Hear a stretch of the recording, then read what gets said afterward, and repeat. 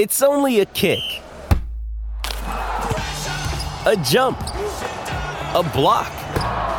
It's only a serve. It's only a tackle, a run. It's only for the fans. After all, it's only pressure. You got this. Adidas. Another day is here, and you're ready for it. What to wear? Check. Breakfast, lunch, and dinner? Check. Planning for what's next and how to save for it? That's where Bank of America can help. For your financial to-dos, Bank of America has experts ready to help get you closer to your goals. Get started at one of our local financial centers or 24/7 in our mobile banking app. Find a location near you at bankofamerica.com/talktous. What would you like the power to do? Mobile banking requires downloading the app and is only available for select devices. Message and data rates may apply. Bank of America NA, member FDIC.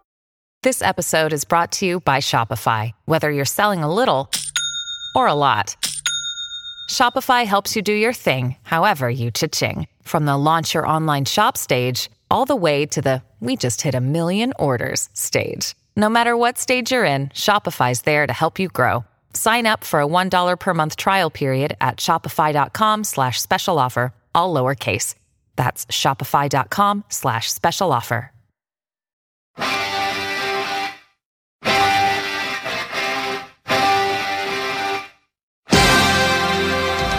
Calling all Stu's Wrestling Podcast fans, this is your opportunity to help out Stu. Vote for Stu's Wrestling Podcast in the BBC Sounds Listener's Choice Awards.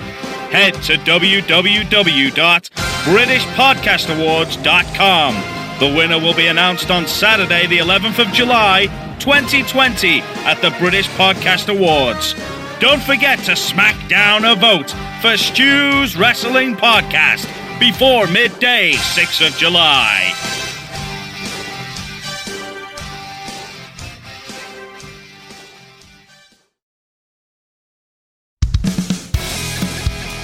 You're listening to Stu's Wrestling Podcast, established 2019. Direct from the North Wales coast, his verbal skills definitely outweigh his wrestling ability. It's time for British Wrestling's sharpshooter, your host, Stu Palmer.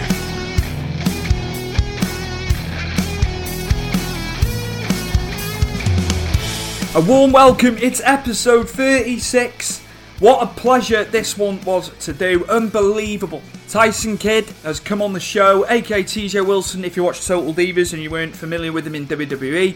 And can I just say a big thank you to Barry Horowitz and Richie Sorrentino for sorting this out. I wouldn't have been on for this. It's incredible getting a guy that I respected highly as a wrestler. He's now a producer. I've met TJ a few times at events and things, so it was an absolute honour to get him on.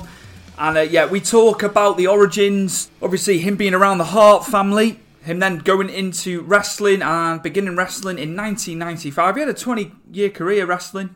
Getting signed and being down in Deep South for a couple of years. Then coming up to the main roster. And also his time in NXT. He went to NXT. There was a plethora of talent down there. He had some awesome matches. I consider them some of the best, in my opinion, that he's done. So here we are, episode 36, part 1 of the two-parter with Mr. Tyson Kidd, aka TJ Wilson. Enjoy.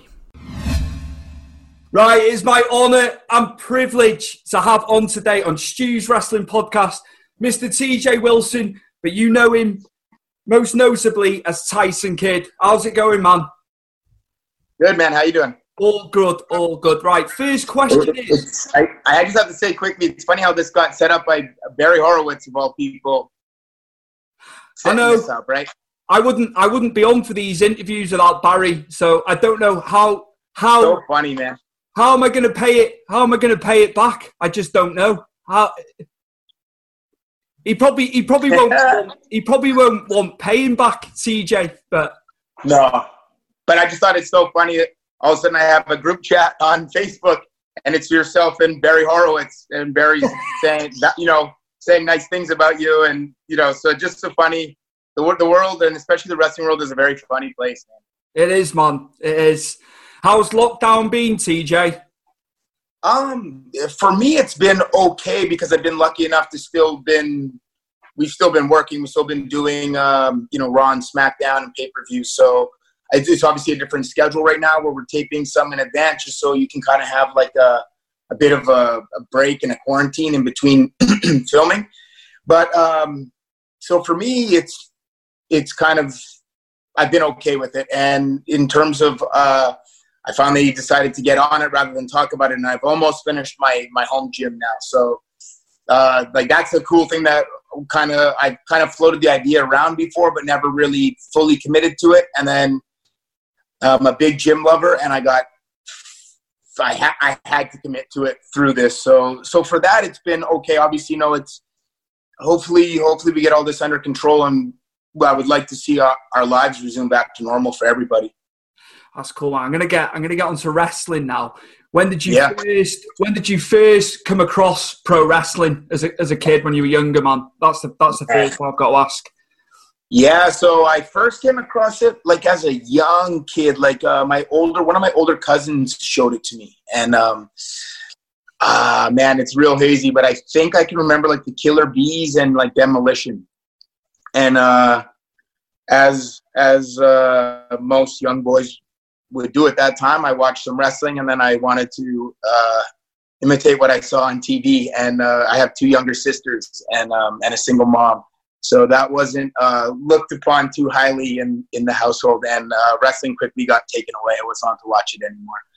And then I became friends with Teddy Hart in school, and then I got snowballed in, man. And SummerSlam, I started watching a lot more regularly because I'd be like, as a kid, you have sleepovers and stuff. We'd sleep over on the weekends, and Saturday morning, WWF Challenge and WWF Superstars comes on. So I started getting into it, and then SummerSlam 92, and I know maybe it sounds cliche or whatever, but SummerSlam 92, Bret versus Davey, I didn't realize at that time, wrestling could look like that.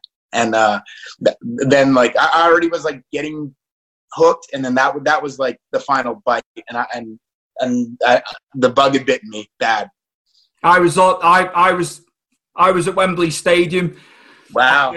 We travelled, Dad, I was 6 years old. We travelled from North Wales on the coast, and we went down on the bus. I was there, man. I was in that stadium, so yeah. I wish it's funny. Harry too, and Harry's about 6 or 7 at that time as well. I wish. In some respects, I wish I was a little bit older when I was in the stadium. It's sure. Yeah. Kind of a blur, but yeah, man. And to really understand it, right? You have 83,000 people, all kind of cheering for the same common goal. That's unbelievable. There was a split within the audience though as well. Yeah. Everyone would have thought it would have been all for Davey, but Bret just at the time, as you know, he had such. I mean, he has appeal everywhere, but such an appeal in Europe and Germany, and there's just obviously in Canada, and America too. But there's just some. Especially if you watch a lot of his stuff back, there's a certain like swagger that he had that maybe people didn't realize even at the time, but maybe like in your subconscious it would kind of get you. And you're right, like it was split in terms of obviously people want to see their hometown guy win, but then like throughout the match, and I think that body of work that he put together, especially SummerSlam 91 against Mr. Perfect, I think people really started to get behind Bret on a worldwide basis. Which guys? Just going back to you now, and as a fan, from a fan perspective, which other guys did you enjoy watching at the time when you were growing up? Like obviously, I'm going to be very biased in terms of Bret, Davey, Shawn. Shawn Michaels for sure. I would get chastised a little bit in the Hart family being a big Shawn Michaels fan when we were younger. Jim Neidhart, Baby Boy. Brian Pillman, I liked as a Jushin Liger. What's funny is that then I would go back. I was only, 12, 13, 14. I was already starting to kind of do my homework and realize like all these Japanese guys had wrestled in Stampede Wrestling before. And then like, of course, Dynamite Kid. And then I started seeing like Dynamite Kid versus Tiger Mask. And I've heard about those matches. And this is, of course, pre-YouTube. Now I can find so much great stuff. But at the time, it just kind of like, if you maybe come across a tape, I don't know anything about tape trading when I'm at that age. Man, I liked a lot of funny, like, I remember like when Lex Luger did the whole the Lex Express, like I became a big Lex Luger fan for that period of time. I was very intrigued, like that he was this bad guy literally the week before, and he body-slammed Yokozuna out of nowhere, and like that's like the storytelling really grabbed me at that time, where I was like, wow, this really can happen just as quick as that. I want to scoot forward a bit with that. Royal Rumble 1994, when they both dropped out. When they both dropped out at the same time, man, I was livid. I wanted Bret, but it was cool. It was cool how they did that program, wasn't it? With the and that was the first time, right? Like a Royal Rumble had ended like that, and that was so interesting. I remember like being like just like you're saying, like I wanted Bret to win. Then I'm a little frustrated that he didn't quite win, but then like they kind of go off the air without saying really who won, and there's refs raising Bret's hand and refs raising Lex Luger's hand. It was cool. It was very cool. Pre-internet as well, TJ, which was great. Yeah. Looking back, man, that's just how it was. Right. Obviously, you're synonymous with the Hearts. Can you have some stories about the Hearts when you were younger, when you were with Teddy? Oh, man. I mean, I'm just trying to think. Like, I've been around the Hearts for almost 30 years of my life now, which is like, 3/4 of my life. I just can really remember the generosity that this giant family showed to everybody, but really to me as a young boy, as a 10-year-old boy. I remember going up to Stu's for the first time for Sunday dinner, and just like tons and tons of food for like, and it was, that first time I'm invited, every time actually was an honor, but that first time was like such an honor, and I'm real nervous, and I'm going up to Stu's for the first time for the Sunday dinner. But then I start to realize that like my cats are messing around in the background. Then I'm starting to realize everybody's invited, and like they were so generous, and Stu is such a generous person, and he really, I think, passed that down to his kids. Where like, like I said, everybody's invited to the Sunday dinner, and like that generosity, I think, extends with all of them. Like, I lived for a while with Davey and Diana and Harry in Georgia, and like nothing but generosity. In Calgary, there's a very famous drive-through hamburger place called Peter's Drive-In, very famous in Calgary. And when Bret was training for his return with Steve Austin, Teddy and I were going to his house a lot at that time, like almost every day after school, and wrestling in his ring.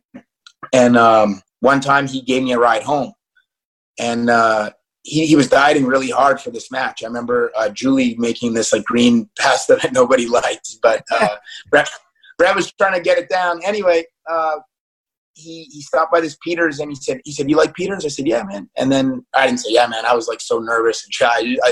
I might have peeked out, "Yeah." And he ordered like a double burger and a single burger, and I was like, "Wow, he's ordering me a hamburger. That's so cool." And he gave me the double burger. Like, that's how generous these people are. This is Bret Hart. At that time, he's former 2 or 3-time world champion, or he's coming back to wrestle Steve Austin at Survivor Series '96, and like, I don't know, man. That the family's generosity is like a giant thing that stands out to me, and that's what I try to pay forward a lot of times with my friends and people that I'm around. It's cool, man. That's cool. That's amazing. That's just, I love the Heart since I was big. Yeah, it's just cool. It's just cool that you were in amongst it, especially then. Well, here's a funny story about that. So like, Teddy's brother. So Teddy was away at school. He was going to like this sports school in a different province, and I was at Sunday dinner with his brother. And this is the next Sunday is going to be WrestleMania 12. We're a week away from WrestleMania 12, and Owen was at Sunday dinner, which is very rare. He's usually on the road, but he was there. And Teddy's brother was going to WrestleMania as a guest with his mom through Bret. And then Owen said, "Hey, TJ, are you going to WrestleMania?" And I was like, "Of course I'm not going to WrestleMania. It's in Anaheim, California. It's not here in Calgary. Like, of course I'm not going." I said, "No." He said, "You're not going?" I said, "No." Like, no. And then I got home that night, and then Teddy's mom called me and said, "Hey, Owen wants to invite you to WrestleMania 12 as his guest. He'll fly you down, but he knows how much you love wrestling, and he would love for you to be his guest at WrestleMania 12. So I got to witness the Iron Man match live because of again, Owen's generosity and just being at the Sunday dinner where Owen, on a whim and a week's notice, invites me to WrestleMania. It's insane. I bet you're just overwhelmed. Oh, unbelievable. Yeah, I mean, even now I can't really express the gratitude of it. It's hard. Oh, it's crazy, man. Right, Yeah. I'm going to fast forward a bit into Sure. 97. Obviously, Canadian Stampede. I've got to ask about it because obviously at the time, us as fans, we didn't know about the family as such, did we? Especially the kids and stuff. How was Canadian Stampede, the build-up, the day, everything? How was it? Gives me goosebumps. Gives me goosebumps talking about Canadian Stampede, man. I can't watch that match without feeling emotional. Man, the energy in that arena was so nuts. It was so nuts. That was Taka and the Great Sasuke have a match on that pay-per-view, just kind of like with really no like build and like I remember seeing I was sitting front row with Harry, and I remember seeing that match live and being blown away and being like, wow, like if this is the best thing on the show, that's awesome. And then of course the 10-man tag comes along and destroys everything on the entire show, and the crowd was unbelievable. For the entire match, I don't know how long it is with entrances and everything. It's maybe 40-something minutes or close to 50 or something. I don't know. But I'm sitting beside Harry, and like we can't even speak to each other. It's so loud in that arena. And if you go watch it back, you'll see the camera shaking a lot, and you'll hear the announcers talking about. A lot of times, it's the sound doesn't always come through on TV in terms of like the arenas. Like I've been in arenas that are rocking. You watch on TV and it's good, but not quite what it sounded like actually being there. And I mean, that night was one of the craziest things ever. And then the next, that night we had, there's a big barbecue at Stu's after the pay-per-view. And so like, yeah, I mean, it was a fun time. And the next day I drive up to Raw in Edmonton with, Bruce Hart drove, but with, Davey Boy and Brian Pillman. What an experience for us. I was about to turn 17, but a 16-year-old kid. I just to touch upon Bret and Austin at the time. Yeah. That feud, man, that had more legs. Again, didn't it? I know they had a great. Oh man! Imagine how much further that could have gone if Bret hadn't have gone to WCW. Dude, when I sit and like fantasy book, could you imagine if somehow corporate, Mr. McMahon character came about without the screw job, and then imagine like Bret siding with corporate Mr. McMahon against Steve Austin as, oh my God, it's unbelievable. Their matches and that everything they did felt so real and felt very authentic. Can you imagine because think about their matches, the WrestleMania 13 match, which I think is the perfect match, the Survivor Series 96 match. Bret and Steve's matches were never for a title, especially never for the world title. Can you imagine you add that to it as well? I still hold them. I'm not just blowing smoke because it's Bret, and obviously how well you know Bret. The matches, man, they're still in the top three. I've got even just to go back to '92, TJ. Bret and Piper at WrestleMania 8, classic. Yeah. Classic. Yep. Oh, it does not age. I don't know how you look at it. Performer. Yep. Same thing. I think I know that some studying went down. Like I've been watching a lot of Bret's matches recently, and like I just think, can you imagine like it's funny to me that like his prime at 40 years old, he was in his prime. That's crazy. And like I think Vince and I think WWF knew, and Bret, they had such they knew each other so well that I think, the WCW run never quite materialized to maybe what it could. Well, definitely didn't materialize to what it could or should have, unfortunately. But man, like if you just imagine like 2 years later, imagine like Bret versus Austin, and imagine like what The Rock ends up becoming, and imagine Bret and The Rock at that time. I'm like missed out on some really, really, really awesome moments in matches, I think, which, you know, you could say that about a lot of things, but it's with Brett, it feels a bit more real, I guess.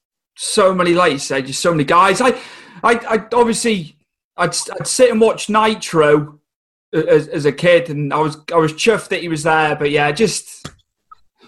Man, I could be wrong about this. So, well, I know I'm not wrong about this. So we didn't get Nitro until like 97 in Canada, which is when Brett went there. Wow, I thought you'd have it in.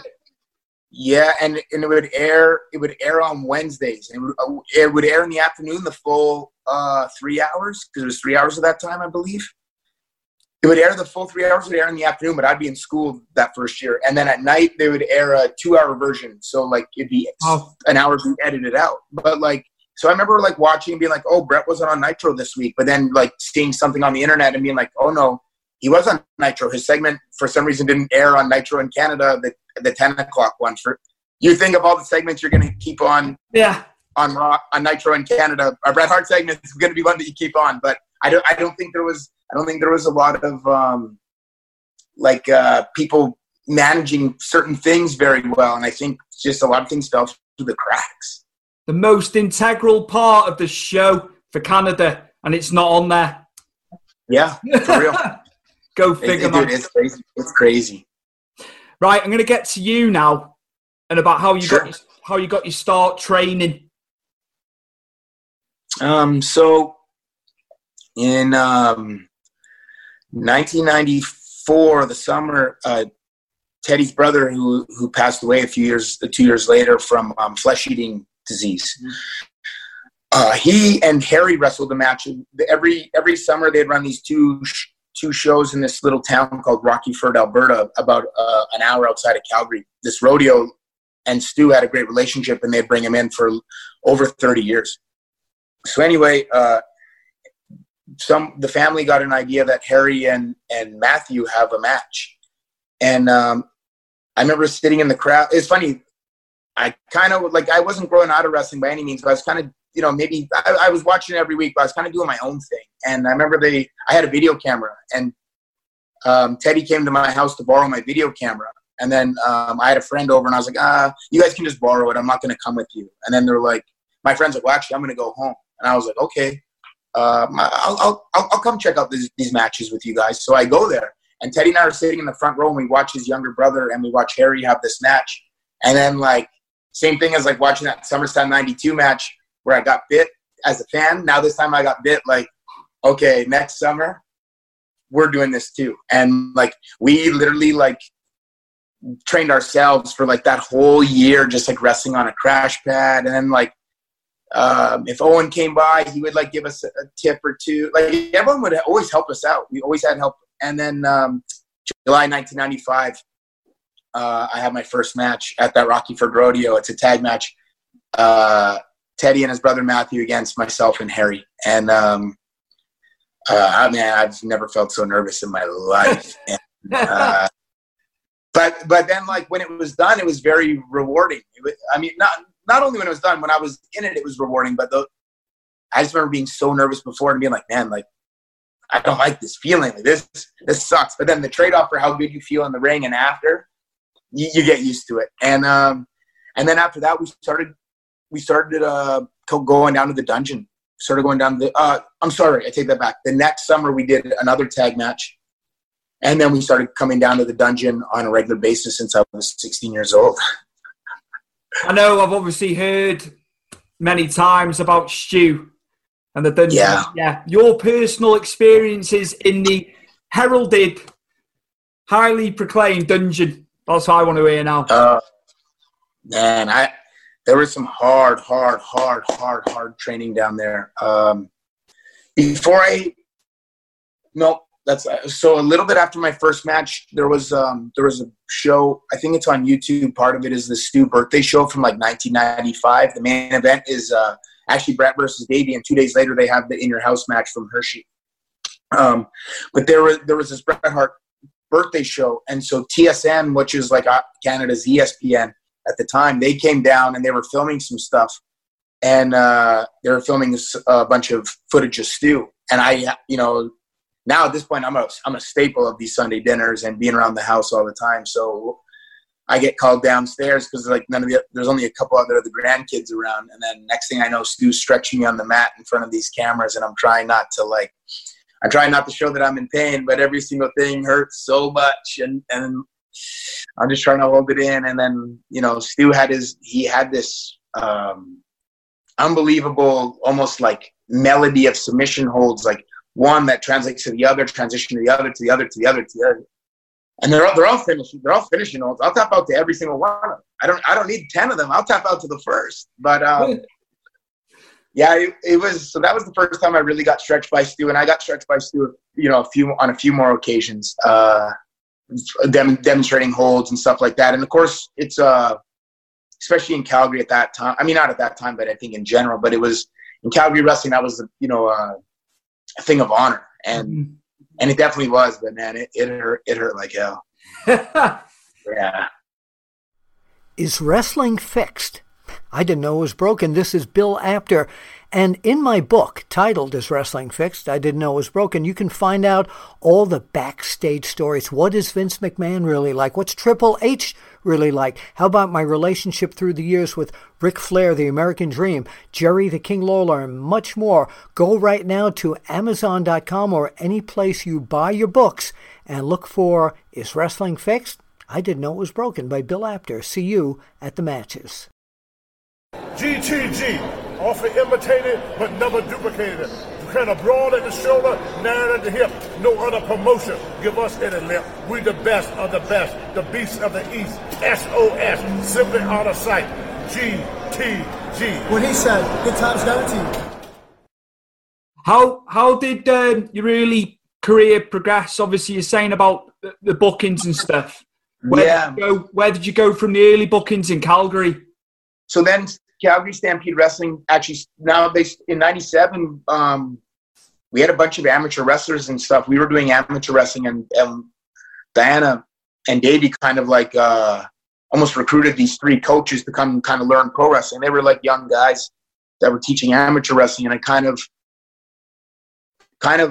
reached their pinnacle of amateur wrestling. One of them was maybe a national champion. They all 3 were very good amateur wrestlers, and Davey thought they'd be very good professional wrestlers as well. So now they started coming to the dungeon and training, and then you know, all of a sudden we kind of had, not we, but like Ross and Bruce had a roster of guys that could kind of, everyone was really, really green, but they had a roster of guys that could kind of run shows with. So now, so we started running a bunch of shows around Alberta, but we stayed out of Calgary. I think the theory was like, we can't, without trying to hurt anyone's feelings, or like, we can't really showcase everybody in Calgary. We can't showcase Calgary, you guys, to Calgary yet, because Calgary is very, they've seen some amazing wrestling over the years, and they're going to give you a chance. And if they go the one time and the wrestling's not up to par, Calgary might walk away from it. So for like 2 years, these guys and myself, when I could, we were wrestling on all these small little shows all around Alberta. Sometimes you might have an awesome crowd of like, you know, say like 400 people or something, 500, I don't know. And sometimes you're wrestling in front of 6 people or whatever. And, you know, but it's all experience, and it's all just reps. And then Stampede Wrestling started on TV, and they did a year of TV in 99 and 2000. And I was on some of those shows. And from that, the guy who started this thing called Matt Rats, he was a part of Stampede Wrestling. And then later, Ross Hart introduced me to my Japanese trainer, Tokyo Joe. And then that's when I started going to New Japan and I went to England, and things started really happening for me. Whereabouts in England? Which promotions? All-Star. I wrestled for All-Star Wrestling. I was there for 4 months in 2005 from January till the beginning of May. Wow. I'm trying to think if I wrestled for maybe one called like GCW once with Mikey Whiplash. And Davey's father actually came to the show it was a little outside of Goulburn. And both times I went there was for All-Star Wrestling. So I was wrestling like the Butlins camps, but the first time I was there was a lot of town shows, Croydon, and a lot of places like that. Was it Good. Was it good coming over to the UK at that time? Yeah, it was very good. It was good for me to experience wrestling like that on a full-time basis. Like, I have a weird memory for certain things, but I know that first time I was there for 105 days, and I was wrestled 75 shows in those 105 days. And then the next time I was there, which was right before my tryout with WWE, I was there for 63 days. I was there for 9 weeks. I had 56 shows, so I had 7 days off in 9 weeks. And yeah, so it just it's a ton of reps, man, and you learn a lot. I learned a lot in England. I definitely valued my time there. I didn't look back at it with any kind of bad feelings or anything. I enjoyed my time there, and I definitely learned a lot and took a lot away from there. Adding stuff to your tool belt in the early career. Sure, 100%. That's cool. Like, there was a guy that was a trainee under the school there, and like his very first match one day is him and one of the guys against myself and Chad Collier. Chad's been wrestling a long time too. At that time, I've been wrestling for 11 years, which seemed long. Now it doesn't, but it seemed long at the time. And this is this guy's very first match ever. So like, there was a lot of things like when you're wrestling someone for their first match, you really have to put yourself back in the time you had your first match, and like, how did you feel? And how, like, I can tell you, I told you, I know how nervous I was. So I could only imagine. I was wrestling my friend.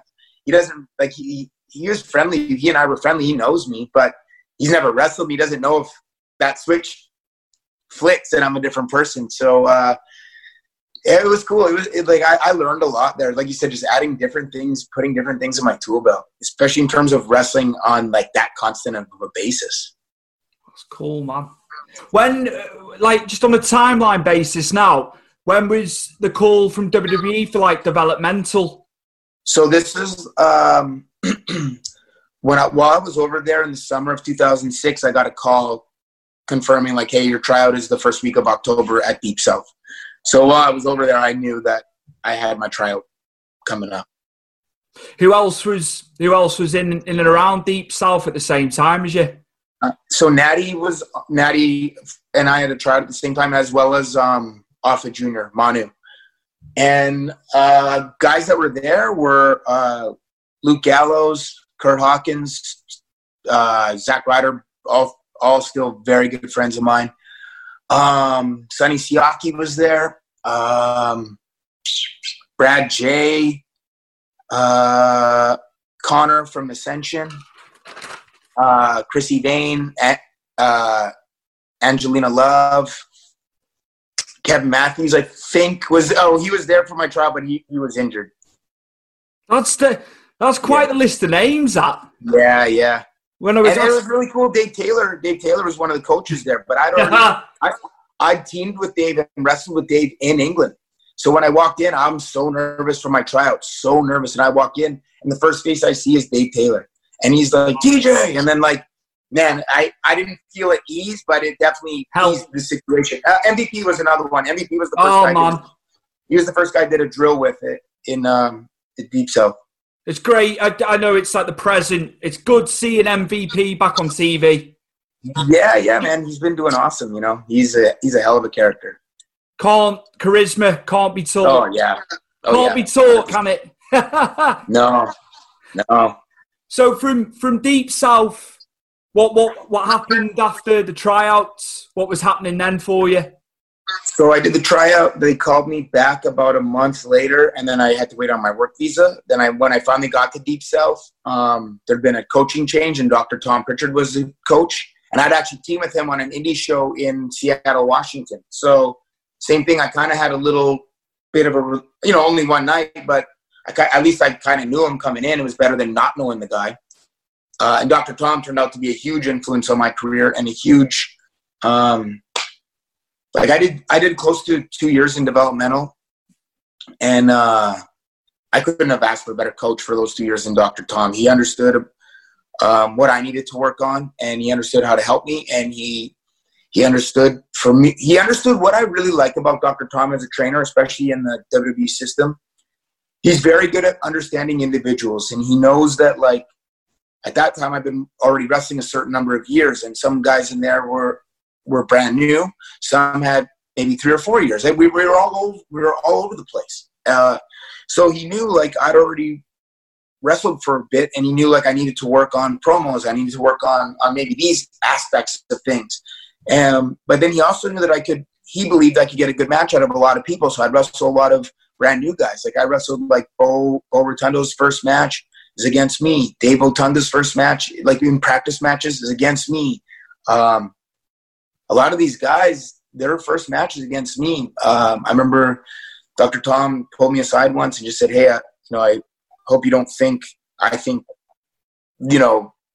poorly of you, making you only wrestle new guys. He said, I actually, it's opposite. I think very highly of you, and I want to see what you can get out of these guys. And I told him I understood, and it was not a big deal. But he also made a point not to really grind my body into the ground. He knew that I'd already put in the time. Not I'd already. You always kind of you'll never be done. Kind of repaying the business. I get that, but he kind of knew that there was no point of running me into the ground, and he knew that I loved and respected the business. So he didn't have to, like, beat that into me. That was already there. That was already instilled in me. I'm already like, we're on the same page already. I don't need it to be worked into me. I'm there. So how was it? Obviously, I'm assuming you were crafting a move set down in deep south. How was it putting together your moves and your persona? Yeah, so that is an awesome question that I've never been asked. That is, yeah, that's an awesome question. Sorry. So Deep South, and then I was there for a month, and then it closes down, and we moved to Florida for FCW. But you're 100% right. So in Stampede Wrestling, I wasn't the biggest guy there, but I also wasn't the smallest. And then I mentioned Mat Rats. So Mat Rats was this concept where the talent, the performers were 21 years and under. So I was, like, training a lot of kids at the time, 15, 16-year-old, 17-year-old, 18 kids so they were smaller. So I wasn't able to, like, have a combination of, like, quick moves, high flying moves, and power stuff. And then you come to WWE and you realize real quick that at 5'10" and 190 pounds, those power moves are out the window. They don't exist anymore. There was not a 205 Live at the time when I was first signed. I wish. When I got called up to the main roster, the only guys in my size were Jamie Noble, Rey Mysterio, and Evan Bourne. And otherwise, we're kind of in the land of the giants. So when you talk about moveset, my moveset changed where I realized, okay, I'm not going to be throwing, and not that I thought that anyway, but even when I went to Japan, in Japan, a lot of times I'm a junior heavyweight and I'm wrestling other junior heavyweights, so we're similar size. So I can do same thing, a combination of moves that involve some power, some speed. And like I said, you come to WWE and you're wrestling. He's not there at the time, but I like to use him as an example. But I don't think people realize just how big, like, Eric Rowan is. But he's like 6'8" and 360 pounds. And so, believe it or not, you're not throwing Eric Rowan around. And you got to find other ways. How are you going to knock him down? What are you going to do to Eric Rowan? And you got to, and I really started to understand, thinking outside the box like that. And that was, like, one of the things I really, really, really learned in my time in developmental was how to wrestle someone that maybe is a little bit green, and how to adjust my offense and how I'm going to tell this story. I really learned that in developmental. Do you think the 2 years in developmental was the right amount of time for you? It was perfect. It was perfect. I look back on those 2 years with fond memories. And it's not like I look back now with fond memories, and during the time I didn't like it. I liked my time there too. I'd wake up with a smile on my face and go to practice with a smile on my face every day, knowing that I was on the road to achieving my dream, and I signed a WWE contract, and now the work begins, and I'm putting in this work. And we had great coaches, and once Billy Kidman came along, another awesome coach, Norman Smiley. Norman Smiley came and, like, changed everything. All of a sudden, everyone's working all these holds and stuff, which was really awesome. But, like, I was already working these holds before Norman came. Then he changed the landscape. Steve Kern, Dr. Tom, Dusty Rhodes then came in. Man, we had such a great crew trainers down there. I literally was happy to go to work every day. Right. I'm going to ask this now. Obviously, I remember yourself, Natty, and Harry coming up to the main roster. How was that being the new Hart Foundation? Oh, man. So that was insane. I remember so the day that Harry debuts with us it's me against Finley, me against Fit, and then Harry comes out and we drop Fit, and the crowd was booing like crazy. We were in Dayton, Ohio, and man, it was great heat. It was great heat, and I remember thinking like, man, this is really cool. I think we kind of onto something. And the next week we had a backstage pre-tape, and they were like, hey, have you heard your new music? And we're like, no. And then they played it for us in this little room, and like it had, Natty still has like the same music, so it has that little riff like Brett's music. And I'm, obviously Brett's run by himself, but also that group of the Hart Foundation. Like that's literally what it brought me back to, that beginning part of the song. And like here's Natty and Harry, who I'm very close with. Like I trained Natty. Harry and I trained together for, at that time, almost a decade and a half. So to be a team on WWE TV is like, it's like somebody wrote this in a book somewhere, and for some reason we're living this. Like it was literally like it sounds again so cliche, but it's a dream come true. Literally, we spent so much time on the road and talking about wrestling prior to being a team on WWE TV. At one point, Harry was living with us at our apartment in Florida. We had an 800 square foot apartment, and Harry's 6'5", so 800 square feet doesn't go too far with a guy that big. And it was the three of us living in this little apartment. Like that's in 2007. We spent a lot of time together before we become the Hart Dynasty.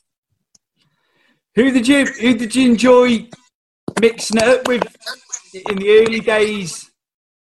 So originally, sorry, I'm just trying to adjust this thing. Yeah, it's all right. Does that look okay? You're cool, man. You're in line. You're in line in the shot. So originally we were wrestling a lot of random teams on like ECW. It would be like like Christian, like what it was, stuff to do with angles, but it was like Christian and Jack Swagger. Then Swagger leaves, and then it's kind of us 2-on-1 on Christian, and then it'd be like there was one time Fit got poked in the eye really hard in a backstage in LA. So then the match, like he really doesn't get cleared for the match. The match was supposed to be a 6-man tag, turns to a 3-on-2. I think it was like Tommy Dreamer, Christian against me, Harry, and Jack Swagger. So like it just was, we were wrestling random people that time. Then we got moved to SmackDown, and then I'm trying to think. So June 2009 until March 2010. So our 7 or 8 month Crime Time marriage began, and we wrestled Crime Time all the time. And I learned a lot from Crime Time. I learned a lot about personality and charisma, and how much that truly matters. Not that I didn't. I knew it mattered, but with those guys, I really started to figure it out, because it was funny. Like they were masters of that, and then we focused on the wrestling side of things, and somewhere in our matches we met in the middle. And I think we walked away with a little bit with more personality than we came in with, and I think they walked away with more wrestling than they came in with. And I think it was a cool trade. There were times where it made me get frustrated, because we're literally only wrestling them all the time. Like I remember going to TV in Miami, and we'd film Superstars before we filmed SmackDown. And I wrestled Crime Time in a 2-segment match on Superstars. We wrestled them again in a six-person tag with Natty and Eve on the different teams on SmackDown. So I wrestled them twice in one night. And but I look back on that same thing. I look back on those with a smile on my face, and I really learned. Like I said, I learned a lot from those guys. I learned a lot of just like I said, how important personality and charisma really is. You went. Obviously, you turned face after a while as a team. Yeah, WrestleMania. What do you? I was there for that. What did you prefer, in your personal opinion? Did you prefer it as heel or as face? Was it just cool and being different? Yeah. So you know what? It's funny. Like if I had to pick one, Oh man, I don't know. I would guess if I had to pick one, and I only can be one for my whole career, I guess I'll say a heel. But the truth is, I like doing both, and I like doing one for a little while and switching. And there was a time, and maybe it wasn't the all-time best, but I wasn't really being utilized on TV after we break up. And on live events, so technically I was a heel if you would see me on TV. But on live events, since I didn't have a big TV presence on live events, I just would kind of be a baby face. And it was so it was kind of fun on Friday, Saturday, and Sunday to be one thing, and then Monday and Tuesday I'm a different thing. And that was, and then it came full circle when in teaming with Cesaro, because we were heels, and then wrestling the New Day, the fans in Europe turned. I started in Philly at the Royal Rumble. It started there. They were crazy cheering for us there and booing New Day. And then in Europe after WrestleMania, that tour, it was the most fun I've ever had in my entire career, because we just went on the fly and just felt the crowd's reaction. One night we were in a town in Poland. I know I'm jumping around here, but night we were in a town in carry Poland. on, man. It's the first time WWE's ever been to this city, ever. And their TV is 7 weeks behind American TV. So I don't know if they've seen fans booing New Day yet or not. So they're 7 weeks behind. So to them, New Day still really liked. So when we come out, it was just literally just kind of judging the crowd to see how it went. And they started booing New Day and chanting New Day sucks. And man, it was so fun. It was so much fun, that tour. That's easily my favorite tour that's the most fun I probably ever had in wrestling. That's cool, man. That's cool. I want to talk about you as a singles wrestler. And I felt, my personal opinion, your body of work when you went to NXT. I enjoyed you being NXT. How was it going to NXT to work with the guys you worked with? Obviously, there was a plethora of talent in there. And I knew that. I'm pretty good at I'm not always right by any means, but I'm pretty good at looking at people and knowing that people are talented and seeing the talent in them, maybe sometimes before they see their full potential. And I'm pretty good at kind of figuring out okay, if this person can kind of get this and they don't even know it yet, then they're going to become this. And doing NXT, I remember the first time I saw, because I'm good friends with them, and we would stay in contact a lot prior to him getting signed, and then him getting signed, Tyler Breeze. But when he came up with the Tyler Breeze character, I knew right then, okay, I have always known this kid has something. He has a lot of something. It's just a matter of putting your finger on it and executing it. And the first time I saw that Tyler Breeze character, and he came out with the phone, and they might have even been against Angelo Dawkins. Might have been the first time I saw him. He does a spin kick to him. The whole match is just Breeze on his phone, and finally he does a spin kick. 1, 2, 3. It's one move. And right then I knew this guy's going to be something, and he's got a lot of, okay, he found it. And I was so happy. And then when I started doing the NXT stuff, Breeze had his character stuff down, and that first takeover, on that first arrival, Breeze, I think he and Woods kind of get crushed by Rusev. And then a couple months later on that takeover, he wrestles Sammy. And those guys had an awesome match. And Breeze steals a win. And right then I knew, okay,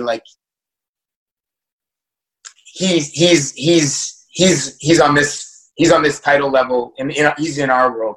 Man, I don't mean that oh, we're up here, but I just knew okay, awesome. Now give us Breeze. Give me Breeze too. Let me work with this guy. I know I'm now a heel. He's a heel. I don't care. Let me team with him. Let us fight each other. Just give me him, and let me put my hands on this guy, because I can figure some things out that I need to figure out. But my time in NXT was so fun, man. It was so fun. I watched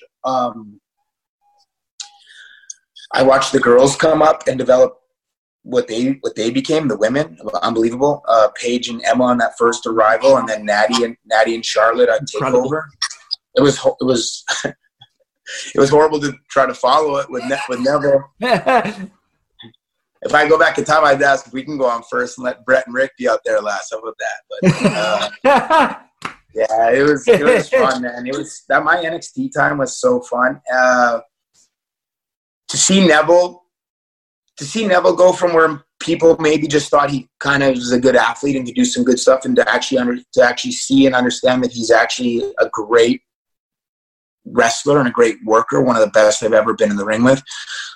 Sami Zayn was a lot of fun to wrestle. You know, we would once in a while butt heads in a mutual way, putting matches together, just in terms of we both want the best for everything, and it's never with any malice. But once we got out there, it was nothing but fun with Sami. Like I said, Breeze.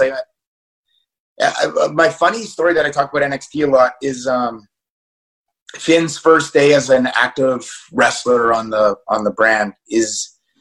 So we film 4 episodes of NXT in one day, and the first match I don't know if it's the first match on the first show, but on the first show it's Finn and Hideo against myself and Justin Gabriel, and we have 2 segments. And then the next show, episode 2, it's myself against CJ Parker, Juice Robinson, and I cut a promo about Finn. The third show is me against Finn in a 2-segment singles match. And then the fourth show is myself and Breeze against Finn and Hideo, 2 segments. And I remember driving home from Orlando that day and being like, man, I just wrestled 4 matches in under 4 hours. 3 of them were 2-segment matches. I was proud of myself. I said, not everyone that does what we do can do what we just did. And I had a lot of those moments in NXT. Like, there was one time I remember I was like, man, I'm so sick of hearing my own music. I think it played like 7 times in a 3-episode taping. And I was like, I wrestled Breeze in a singles match.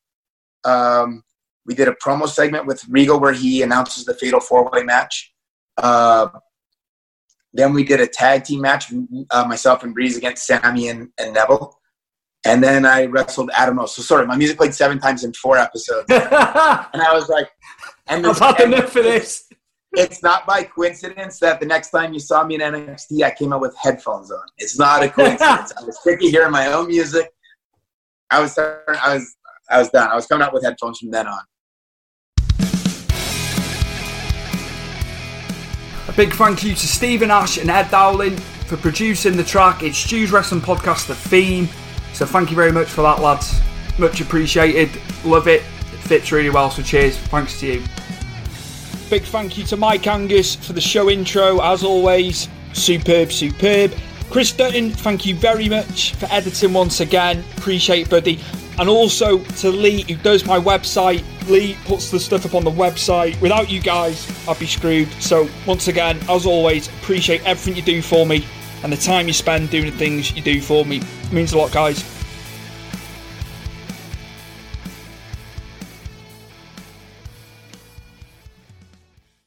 Sports Social Podcast Network. It is Ryan here, and I have a question for you. What do you do when you win? Like, are you a fist pumper, a woohooer, a hand clapper, a high fiver? I kind of like the high five, but if you want to hone in on those winning moves, check out Chumba Casino. At ChumbaCasino.com, choose from hundreds of social casino-style games for your chance to redeem serious cash prizes. There are new game releases weekly, plus free daily bonuses, so don't wait. Start having the most fun ever at ChumbaCasino.com. No purchase necessary. VGW. Void where prohibited by law. See terms and conditions. 18+.